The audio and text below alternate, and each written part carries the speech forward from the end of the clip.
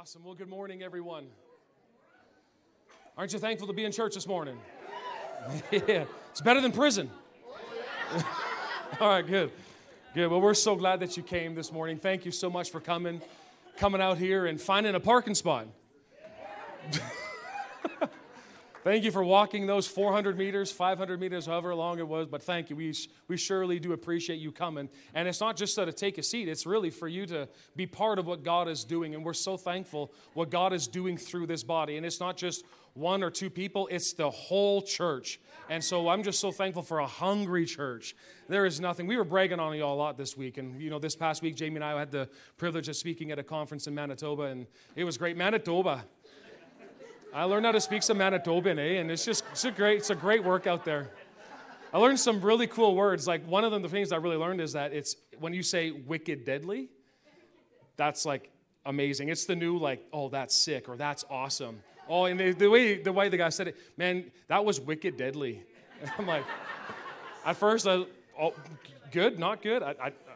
It's wicked deadly. So if you're wanting to learn, if you're thinking, anybody from Manitoba in the house is, oh, come on now. Y'all are wicked deadly. I tell you, man, you guys are something else. Love that province. Love what God is doing. And just so if you don't know, my name is Joel, and I have a beautiful wife named Jamie. We have 4 children, and that's it. We tapped out after 4.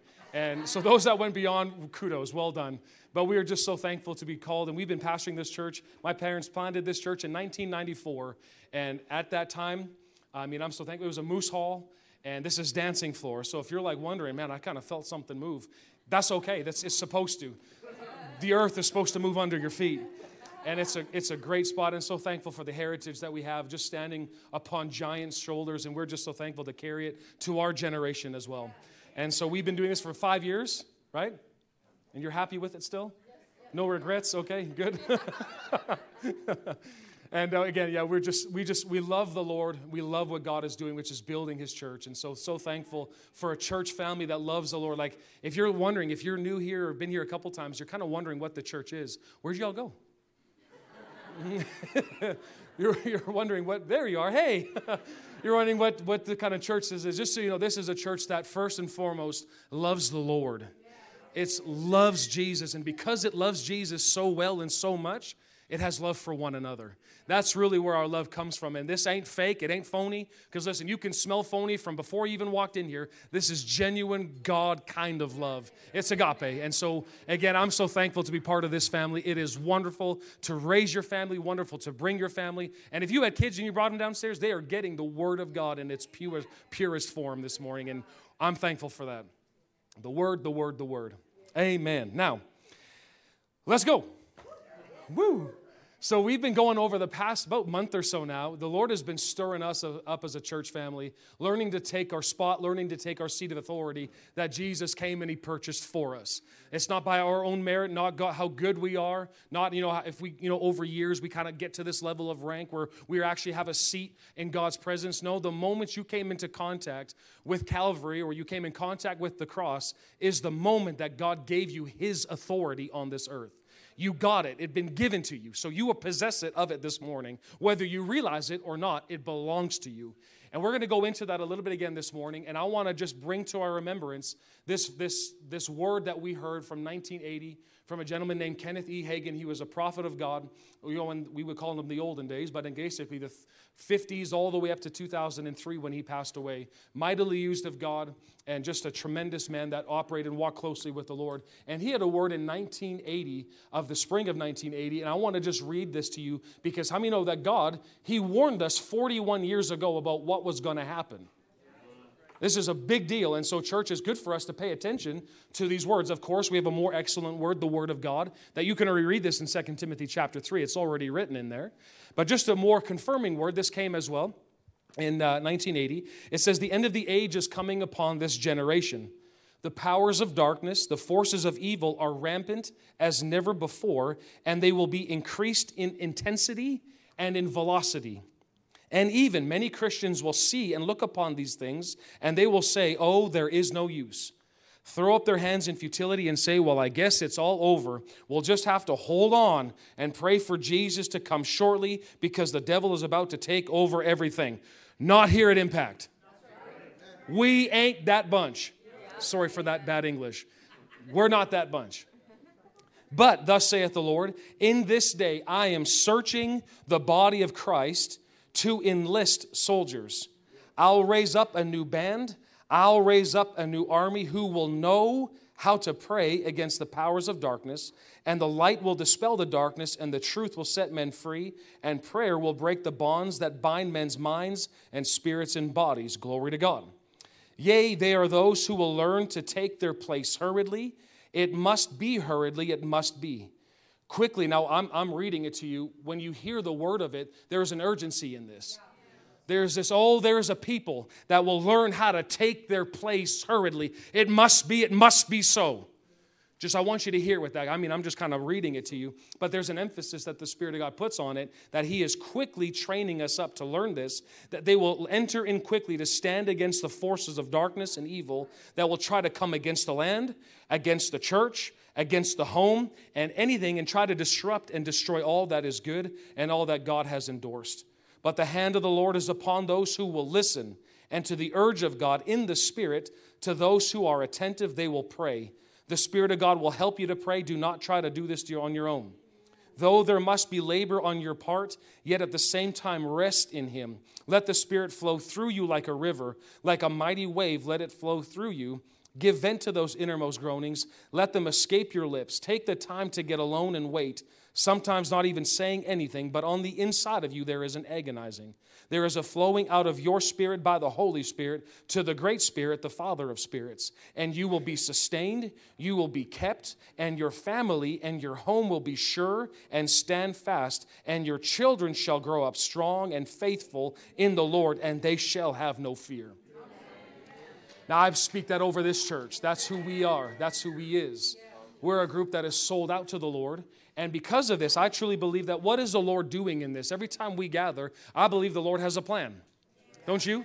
I mean, we're not here just to check off a religious box and say, oh, I went to church, did my church thing, got my praise on, jumped a little bit, said a hallelujah, and then I went home. There's more to this. He is looking to enlist an army, and I believe God is calling people to this body. That's why you're here this morning, to look and enlist soldiers, because that's what we're here for. We're not here to play church. We're here to now be enlisted. God, get your eyes over here. See what you want to do. So I believe what the Lord has been doing over the course of this year and a half, really. I mean, since this whole COVID thing started in March of last year, it's been a wake-up call for the church.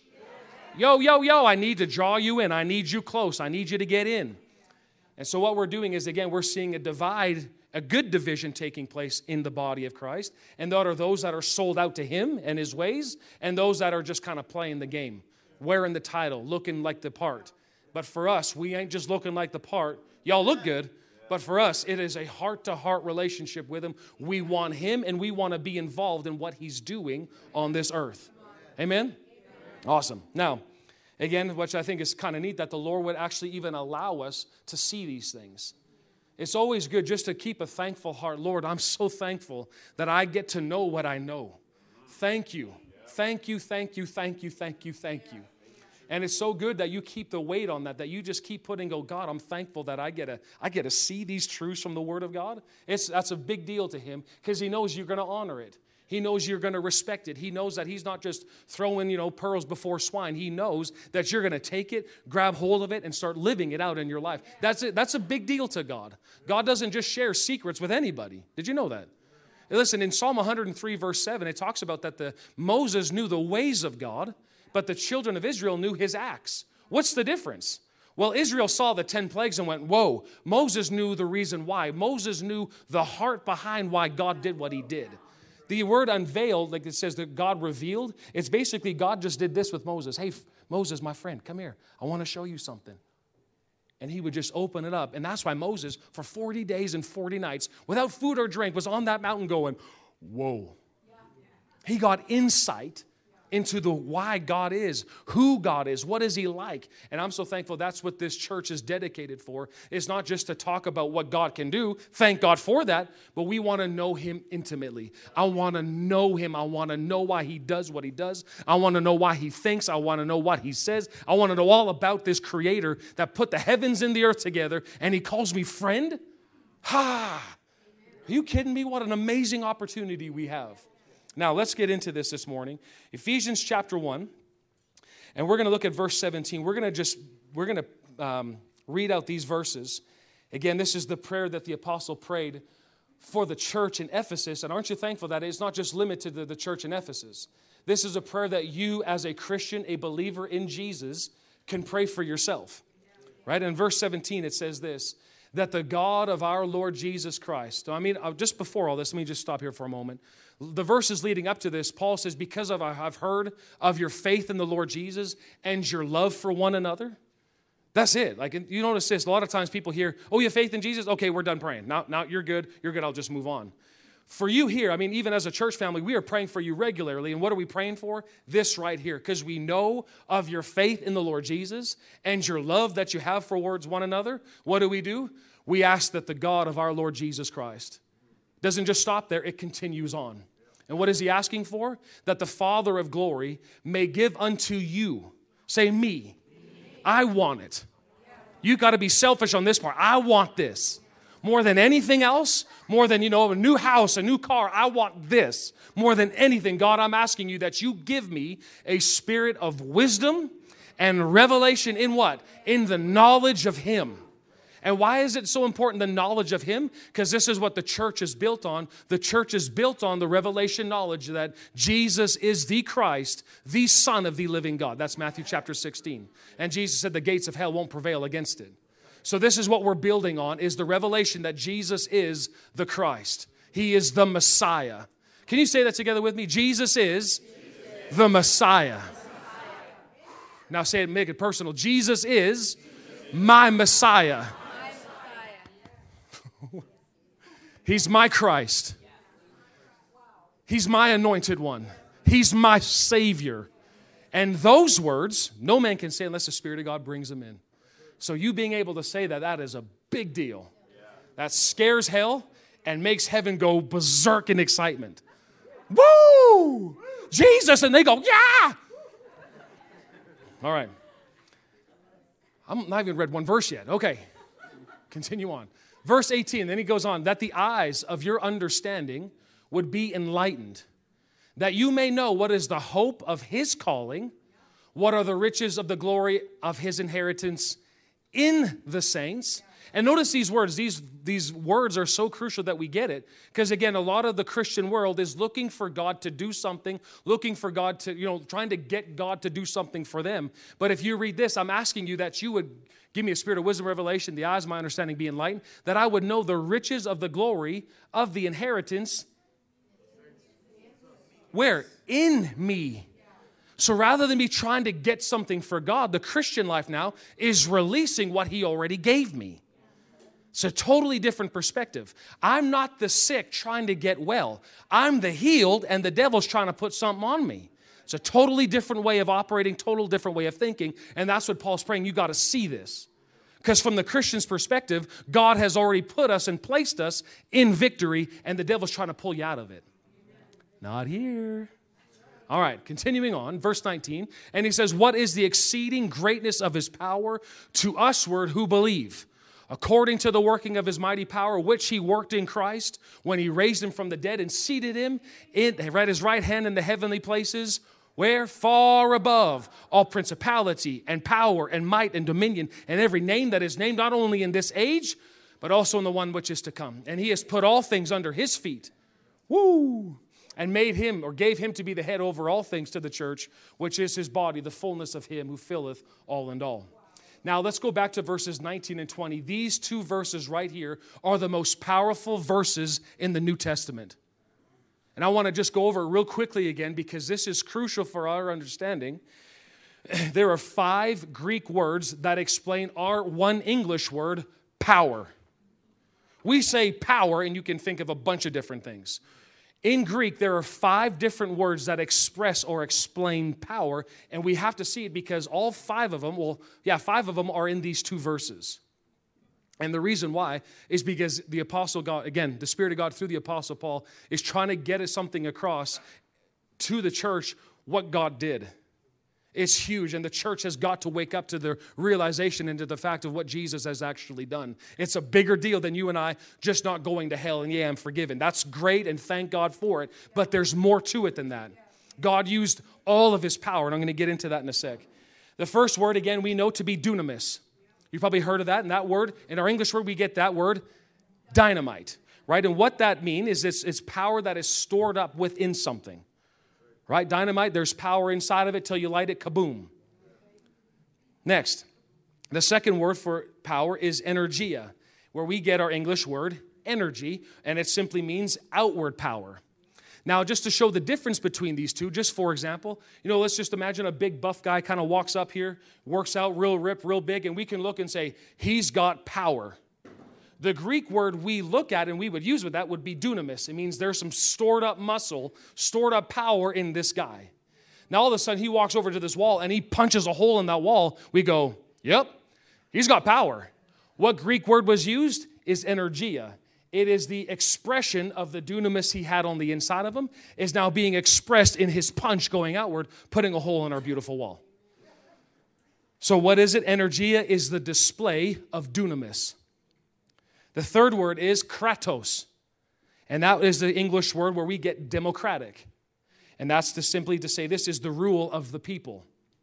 Fourth is ischus, which is the English word where we get for endowed power.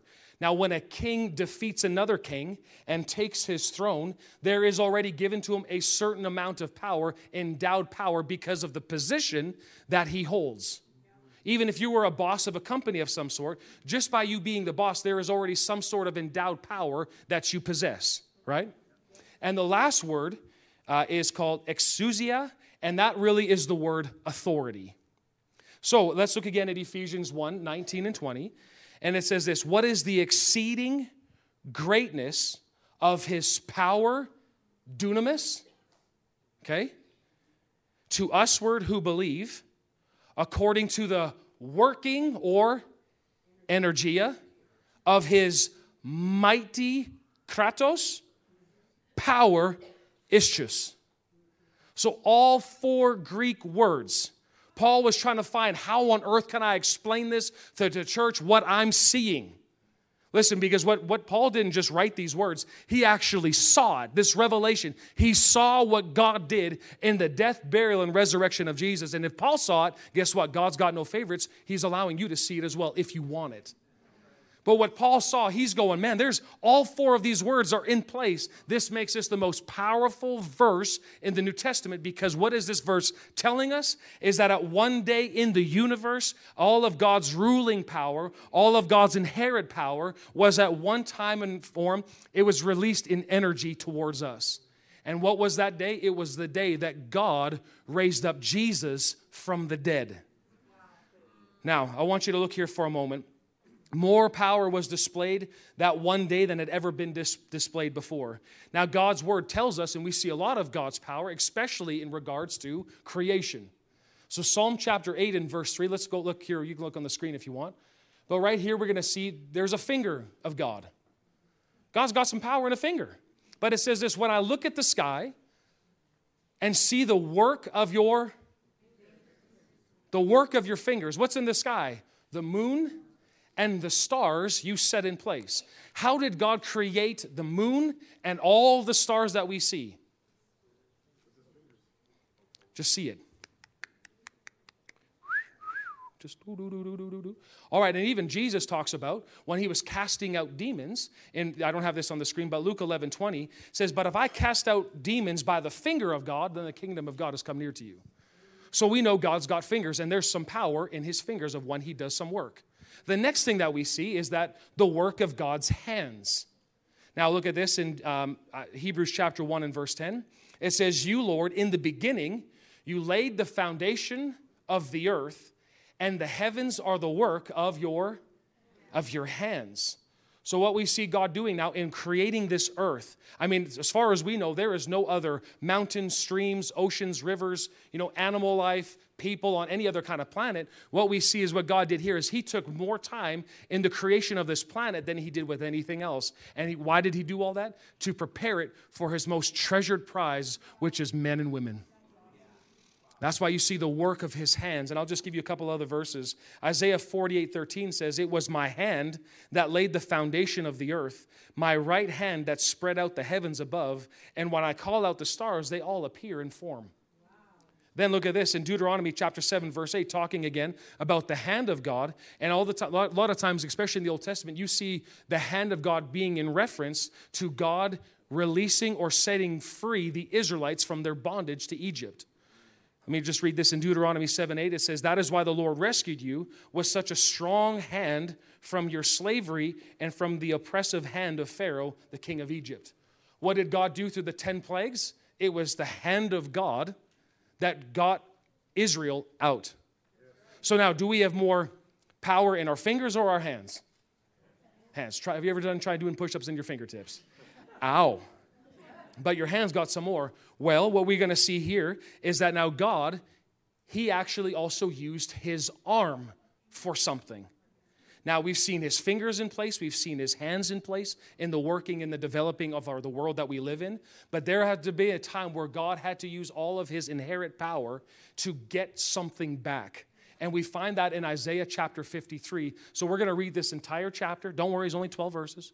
We're going to read it all, and I want you to see this is the time where we see God's redemptive plan for mankind is seen in Isaiah 53. And it took God a lot more than just his fingers. It took God a lot more than just his hands. In fact, we're going to see this even in the first verse. It says this, "Who has believed our message, and to whom has the Lord revealed his" what? His powerful arm. So what we're going to read in these following verses, you're going to see the arm of God in manifestation for the redemption of mankind. Okay, verse 2 says, "My servant grew up in the Lord's presence like a tender green shoot, like a root in dry ground. There was nothing beautiful or majestic about his appearance, nothing to attract us to him." What's that basically saying? Jesus didn't come on this earth and look like a God. Okay, verse 3. "He was despised and he was rejected, a man of sorrows, acquainted with deepest grief. We turned our backs on him and looked the other way. He was despised and we did not care. Yet it was our weaknesses he carried." That word weaknesses in the Hebrew brings out the word sicknesses. It was our sicknesses he carried. It was our sorrows that weighed him down. And we thought his troubles were a punishment from God, a punishment for his own sins. But, verse 5 says, he was pierced for what? Our rebellion, crushed for our sins. He was beaten so we could be whole. He was whipped so we could be healed. All of us, like sheep, have strayed away. We have left God's path to follow our own. Yet the Lord, I love these words. Yet the Lord laid on him the sins of us all. Verse 7, "He was oppressed and treated harshly, yet he never said a word. He was led like a lamb to the slaughter, and as a sheep is silent before the shearers, he did not open his mouth. Unjustly condemned, he was put or led away. No one cared that he died without descendants, that his life was cut short in midstream. But he was struck down for the rebellion of my people. He had done no wrong and had never deceived anyone, but he was buried like a criminal. He was put in a rich man's grave. But it was the Lord's good plan to crush him and to cause him grief. Yet when his life is made an offering for sin, he will have many descendants. He will enjoy a long life, and the Lord's good plan will prosper in his hands. When he sees all that is accomplished by his anguish, he will be satisfied. And because of his experience, my righteous servant will make it possible for many to be made or to be counted righteous, for he will bear all their sin.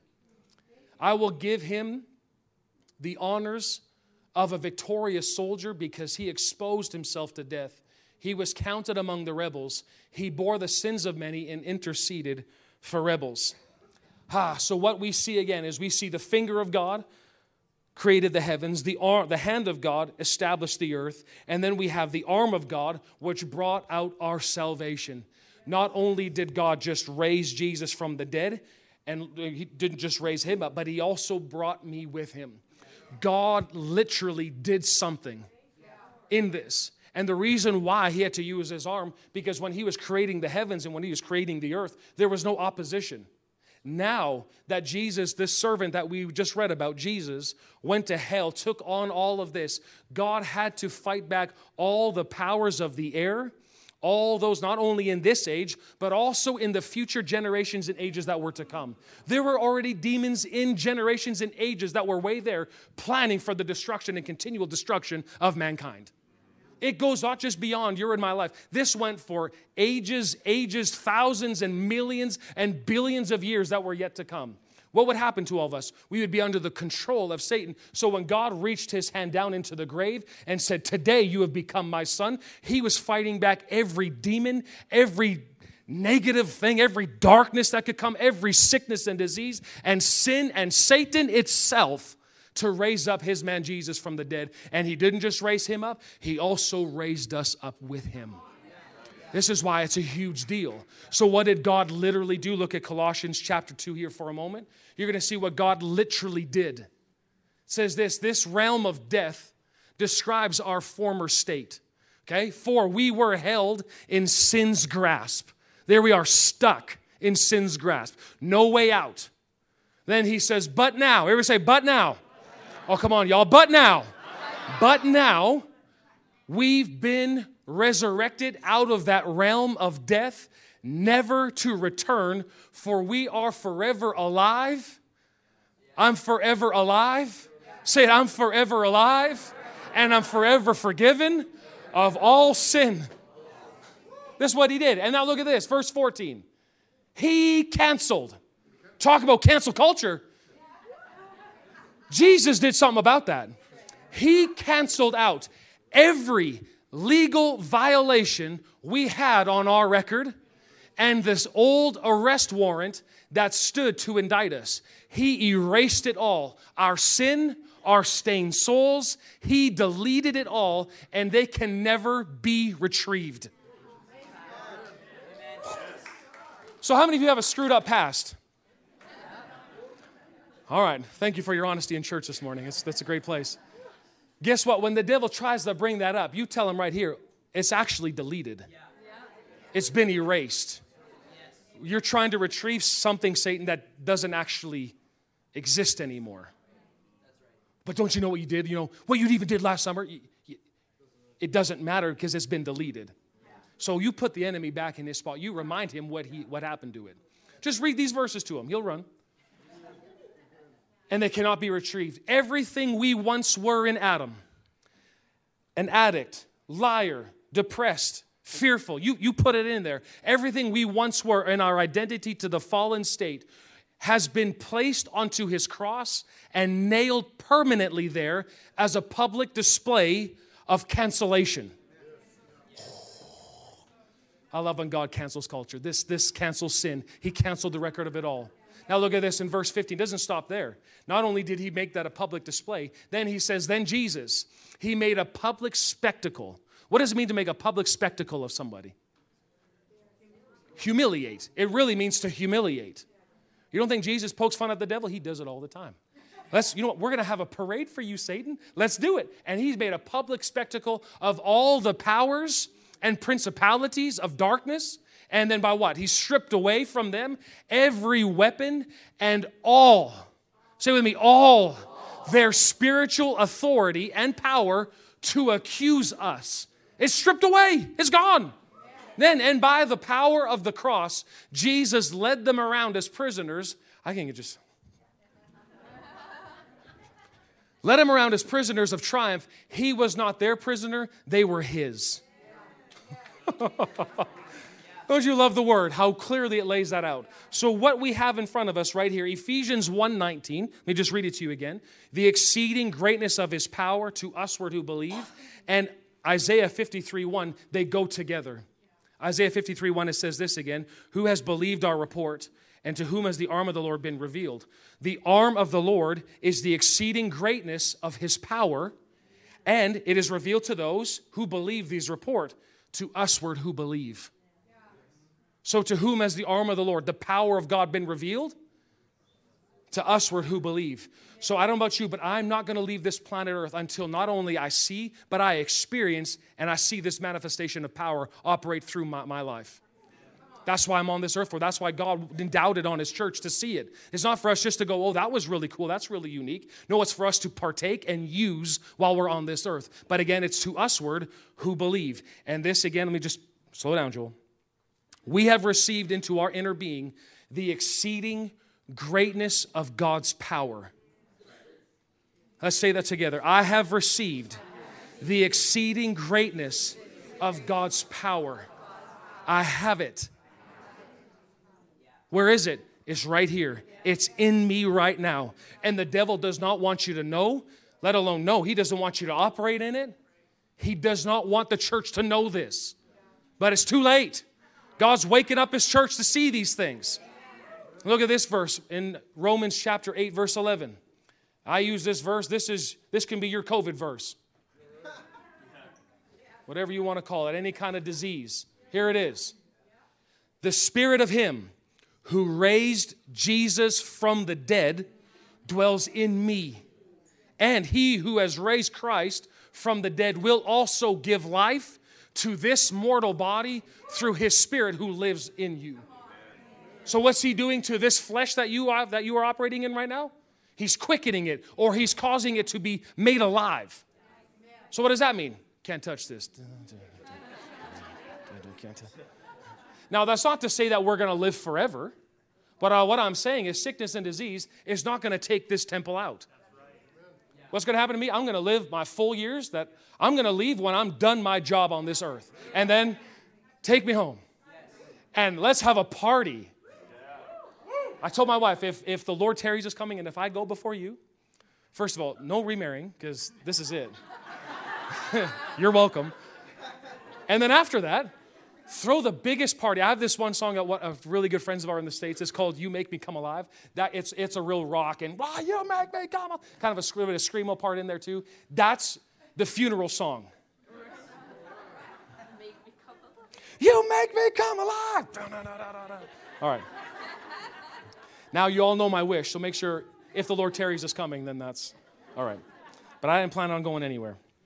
Now, not only, again, as we said, that did God deal with the sin and sickness, He also raised up the body of Christ. And so here's the thing, we have to believe it. Now, again, belief does not just mean mental assent. Oh, I believe that. Belief, and I want to just show you these two words.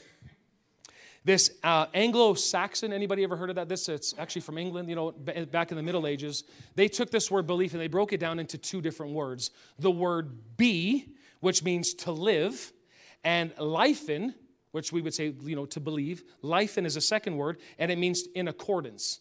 So when I believe something, it means this, to live in accordance with. So that's what believing is. Believing doesn't just mean, oh, I believe that, and never see it carried out or never live it out in my life. When I believe something, I live it out in my life. This is the belief that we see in Ephesians chapter 1 and verse 19. To usward who believe. Now, I believe this. I was prepping a couple different messages. I was ready for next week's message, and this is crucial. We're going to talk about this seat, and it even has a reserve sign. This is my seat. This spot, there's something about it. To get to that seat, I must believe. What keeps me in this seat is humility. This is what keeps me here. Now, I want us just to get this picture because the enemy is doing everything he can to get me to vacate this seat. Because the moment I'm out of this seat, I'm open to attack. There's no authority. But the moment I stay here, now he's in trouble. So we're going to talk about that next week a little bit. But I was already ready to go for that one, but not there yet. So let's go back to this, the word belief. If I truly believe, if I believe means to live in accordance with, if I believe, everybody got one of those sheets that we handed out 2 weeks ago? If I truly believe that Jesus Christ rose from the dead and I was raised along with him, what is my belief? What do? I have to respond to that. And this is what we said. Lord, I accept your gracious word. I believe what you have done for me. And in humble faith, I do now take my seat.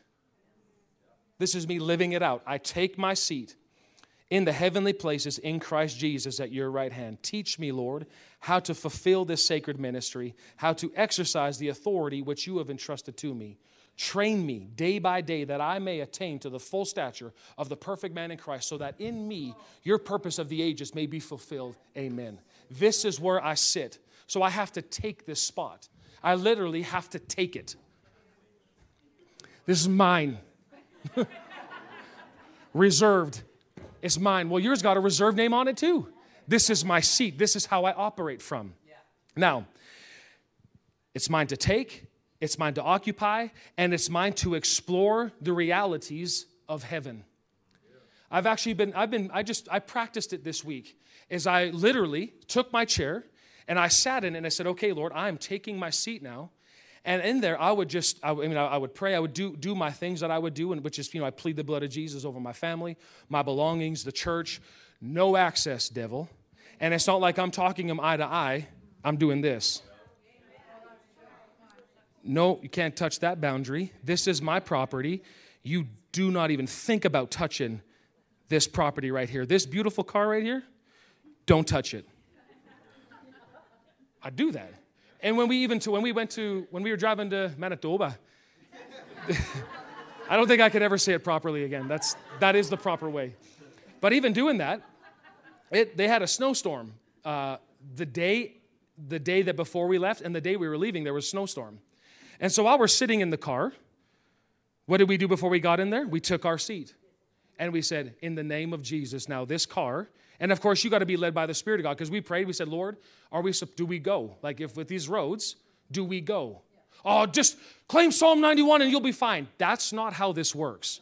You have to be led by the Spirit of God. If the Spirit of God says, stay, Psalm 91 worked. Right? It's not me just, I'm going to just tough it out. That's called testing the Lord. That don't work. So what I do, Lord, do you want us to go? Yes, we go. Okay, we going. So in that time, okay, Lord, we take our seat. And around this beautiful white Buick Enclave that we rented for this trip, in Jesus' name, from door to door, side to side, you cannot touch anything. No car touches us. We touch no car. This is how this is going to work. We are spared the entire time. Now people kind of go, you're just driving. You don't know what we were saved from. What could have been happening? What kind of drivers could be on that road? You don't know that. So what do? Thank you, Lord. When we get there, Lord, thank you for your protection over us. I'm so thankful. We got there and back, no problem. Now, other than a few bathroom breaks and all that kind of stuff. Now, should have taken our authority over that. Bowel movements in the name of Jesus. You can't do that. I'm just playing with you. I'm just playing with you. Because there's some weird folk out there that will just actually, claim their authority over somebody else's bowel movements. That don't work. And we're going to get into that because, listen, the reason why I just made that statement, because to believe is my access to this chair. Humility is how I stay there. This humility, and what that all is about is I don't assume. Humility always asks. Humility always seeks for the answer, seeks what to say. Because from here, I can't operate and all of a sudden start using my authority on some of y'all. That don't work. That's called witchcraft. And if I can't use this seat to manipulate, to try to get anybody to do anything. Right here, it's power and authority over the demonic forces and evil of this world. Not people ever. Ever. No, you would read the command in Genesis. God says to have dominion over the earth, over the animals. You never see God tell Adam and Eve to have dominion over each other, dominion over other people. That is not godly. It's King Jesus. He's in charge. He's the leader of this whole thing, not people. So the moment that you start seeing people rising and using their place or authority to bring somebody down or to hurt in any kind of way, that's wrong. Hence what we're seeing. It's wrong. Now, continuing on here for a moment, let's turn to Colossians chapter 3, because again, from this seat, for myself, I've been reminding myself day by day of my spot. And throughout the day, I'll remind myself, you're sitting now. Even though I may be walking around doing different things, I'm sitting now. I'm in my place of sitting. Physically, naturally speaking, yes, I'm here. But spiritually speaking, I'm sitting with Him.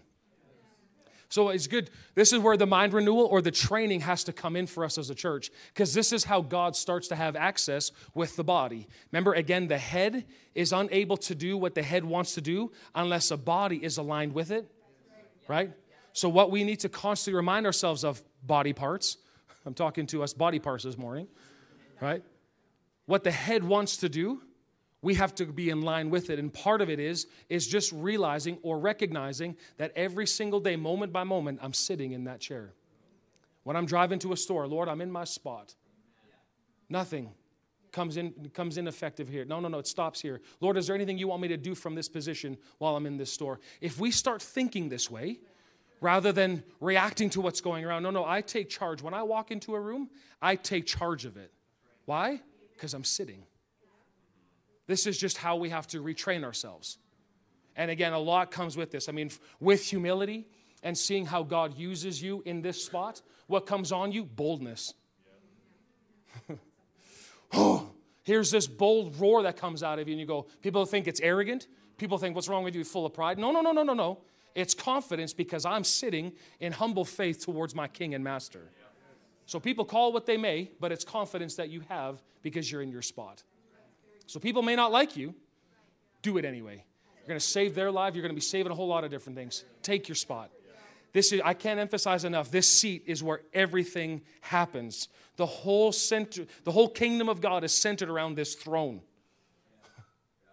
Now, let's look here in Colossians for a moment.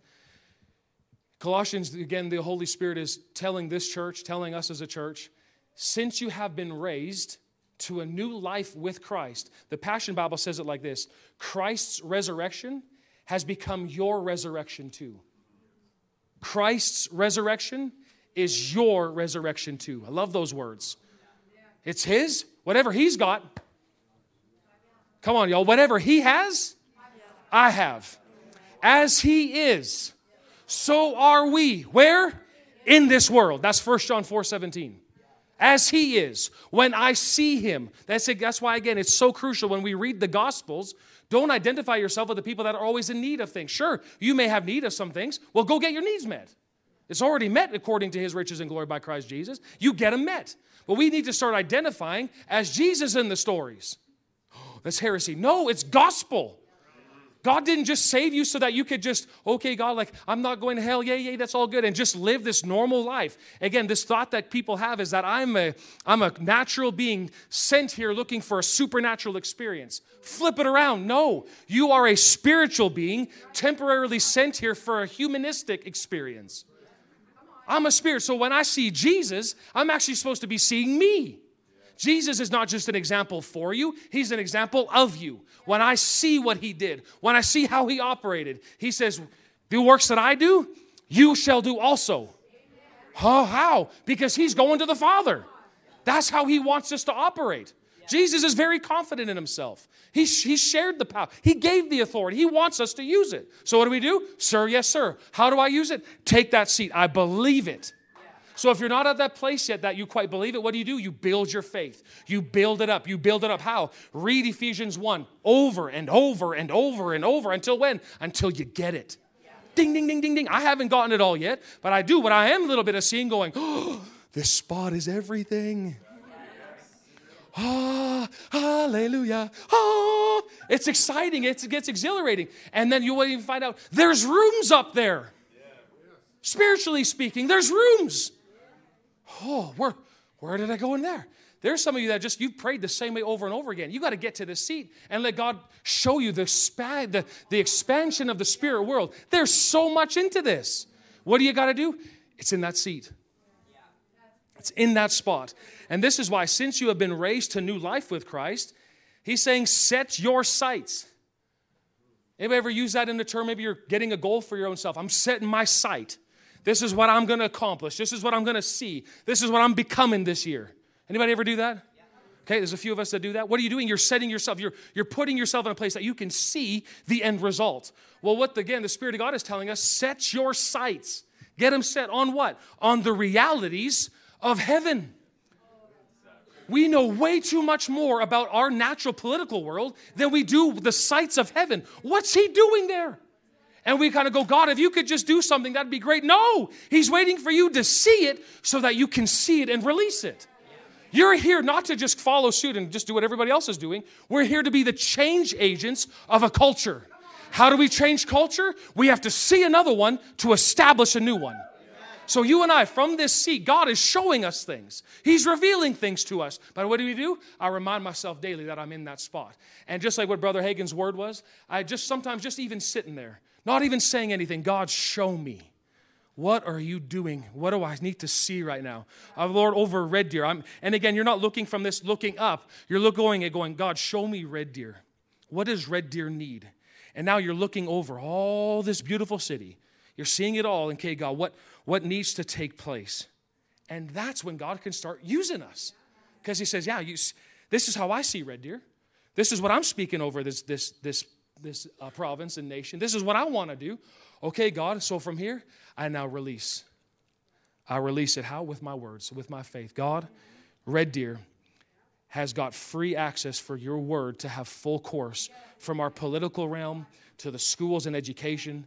Father, in Jesus' name, I just speak that over that. Every school, that there's access. The gospel's got access to all these different schools. Father, raise up these teachers, these men and women of God.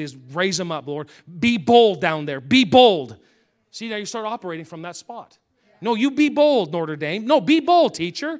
You come on, you can do it. You got this. What are you doing? I'm surrounding now with strength. I'm adding my supply of help. That's how we function. Now, he's saying, set your sights on the realities of heaven where Christ sits in the place of honor at God's right hand. Verse 2 says this, think about the things of heaven and not the things on this earth. Well, there goes my afternoon. I was going to think on the things of the earth. And what Facebook keeps us apprised of is the thing that's happening in the earth. Again, nothing wrong with understanding and having an understanding. Okay, this is what's going on. But he's telling me I have to think about the things of heaven. How is God viewing this world right now, and particularly our city, our province, our nation? God, how are you viewing this at this moment? Rather than just hearing all the experts, God, what do you see?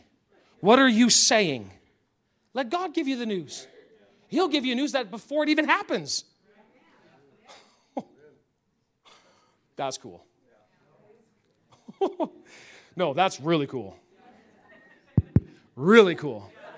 He tells you stuff that's going to happen before it even happens. Now we're talking. Now that's news we're paying attention to. Now, then verse 3, it says, for you have died to this life. And I think that is, again, another realization that we, the church, have to, again, realize. I've died to this life. And now my real life, say with me, real life, is where it is hidden with Christ in God. Now, why is that so important? Verse 4 says, when Christ, who is your life, is revealed, and in this particular case, to the whole world, you will share in his glory. Or from this seat, when you see who Jesus is, when Christ is revealed, you get a glimpse of who you are. Now, this was also in the Old Testament as well. Remember when Moses in Exodus chapter something, Moses cried out, God, show me your glory. What did God tell him? He said, yeah, I'll show you something, but what I got to do is I got to put you in a piece of a rock. I got to put you somewhere so that you can see when I pass by you. That symbolizes Christ. When God raised him up and put him on the cliff of this rock, he says, yeah, I'm going to walk past you and you'll see it. What is that spot? It's the right hand of the Father. Moses was put in a position, again, that was in no more of a natural sense, but it was symbolic for the position that the church is supposed to hold, is this spot. So it's all the way through the Old Testament. That's where these men and women of God that did something for God, they saw something about this seat. I remember even hearing this over my own self. I had a few personal words that came to me from different ministers, and they said, Joel, there's a spot for you that you got to take. Only you can take it. It's only yours. You have got to go after it. And they said once a minister gets in there, he is forever changed. And the first thing that changes, even naturally speaking, is the look in their eyes. I went, oh, okay. I got to learn about this spot. Teach me about this spot. Because when somebody comes in contact with the power and the authority that is in this spot, you are forever changed. No longer just living life on this mundane, going through Monday, Tuesday, Wednesday. No, no, no. You start operating from a different level. And rather than just reacting to everything that's going on, you are now responding in faith to what God says and making the changes in your city. That's who we are. This is why this church exists. I see it, God. God told us this is going to be a glory center. Oh, okay, glory center. Glory center. What does that mean? Take your seat. Let's find out. What is the glory center? What is it? What does God want to do? He wants to pour out. He wants to have complete access. He needs access to the city of Red Deer. Guess where he's going to get it? This spot right here. Sure, he may use other church. I'm not talking about any other church. I'm talking about what we've dedicated ourselves to as God. What do you want to do something in the city? Let it be right here. Oh, don't you need to have 2,000 people in order to do that? No. 4 will do. Where 2 or 3 are gathered in my name, there I am. What do we need? 2 or 3 that are just sold out to this. And it says the whole world, because of the disciples in Acts 17, this whole group of people have turned the world upside down. That's all it takes. A few people that understand and see this spot can change this whole thing. Now, continuing on here. He says, set your sights on the realities of heaven. There's another translation paraphrase, I believe. The Red Mirror, it's called the Mirror Bible. And the Mirror Bible in this verse, it says, relocate yourselves mentally. It's a relocation that has to take place. If my brain is, if all my mind is constantly thinking on just the natural things, he's telling us, relocate it. Come on, say it. Relocate. Sometimes you need a relocation. Because when you relocate your mind, same way how you do it even naturally speaking, I know for myself, I hate being squeezed in. I hate it. I hate being molded. You got to do this, got to do that. You're stuck in this spot. I hate it. So what do I need to do? I got to just get out for a little bit. Oh, okay, so relocating myself. Anybody find when you leave Red Deer once in a while, you just go to Canmore just to smell a mountain. Oh, life just seems to make sense again. Just by getting out. Well, the same way, when all the pressure of the world keeps coming, what do I got to do? I have got to relocate myself mentally. How do I do that? Not just trying to, again, find myself somewhere out there. I'm just going to take 3 to 6 months or a year or 5 years just to find myself. Well, don't. You know why? You'll be disappointed. Because what will you find? You. Apart from Jesus, we are nothing. Without him, we have nothing. We can't do anything. But hey, if you're going for a little journey to go with the Lord, go for it. You'll be blessed. You'll find out who Jesus is, and then you'll find out who you are. But if you go to find yourself, you are going to be sorely disappointed. How was your trip? Sucked. What happened? I found myself. And then you realize you go on vacation, and how come I'm still miserable? Because wherever you go, you take you with you. Here I am in Mexico, everything's just, what's wrong? How was your trip? Sucked. Why? Because I was with myself. Yeah. Yes. That's the whole point. Okay, moving along. I got to finish up here. Now, right here, what we're talking about, this is the beginning of our cooperating with Jesus as the head of the church. And this last verse I want to show you, Romans chapter 8. Again, just to show us the mindset. When he says, set your sights, relocate yourselves mentally, there's a reason why. It's a big deal why. And Romans 8, verse 6, it says, for the mind set, or you set your mind the same way that you set an alarm clock. When you set your mind on the flesh, what is it? It's death. Now, let me just clarify. When you set your mind on the flesh, what does that mean? That doesn't just mean sinful things. The flesh just means natural or carnal.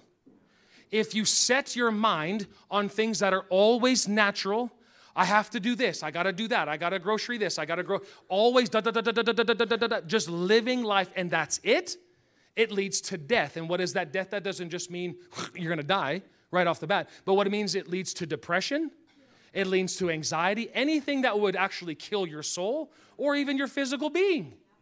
You're setting your mind on it. What does it do? I'm just drained. I'm just exhausted. What's going on? Well, I got this. No. Where's your mind? Because a mind that is set on all of these things, that the road equals death. It's Death Avenue. I didn't write this. This is the Spirit of God telling us. Then he says, but the mind that is set, or the mindset that is controlled by the Spirit, guess what it finds? Life and peace. Why is this world miserable? Because it's carnal. Why is the church miserable? Because it's carnal. Everything has to be show. Oh, we got to have a good, people got to be doing this. We got to make sure that this sounds, and there's nothing wrong with having the cosmetics and making look good, sound good. I'm all for that, but not first. First is presence. Everything else is secondary. It don't matter. If the Jesus isn't here, neither do I want to be here. If he's not in this church, me neither. I want him. So again, if we just constantly fill our mind to, well, people like this, or we got to do this to attract and to bring in. If what you win people with is what you win them to. So if you're going to win them with lights, guess how you got to keep them? Lights. But if you win them with the word, now Jesus is something we can work with. That's the same way how we're raising our kids. How are our kids knowing Jesus? We show them the Lord. This is who he is. We win them to the Lord. How do we keep them? The Lord will. It's not my job. My job is to continue to show and to reveal the character of God.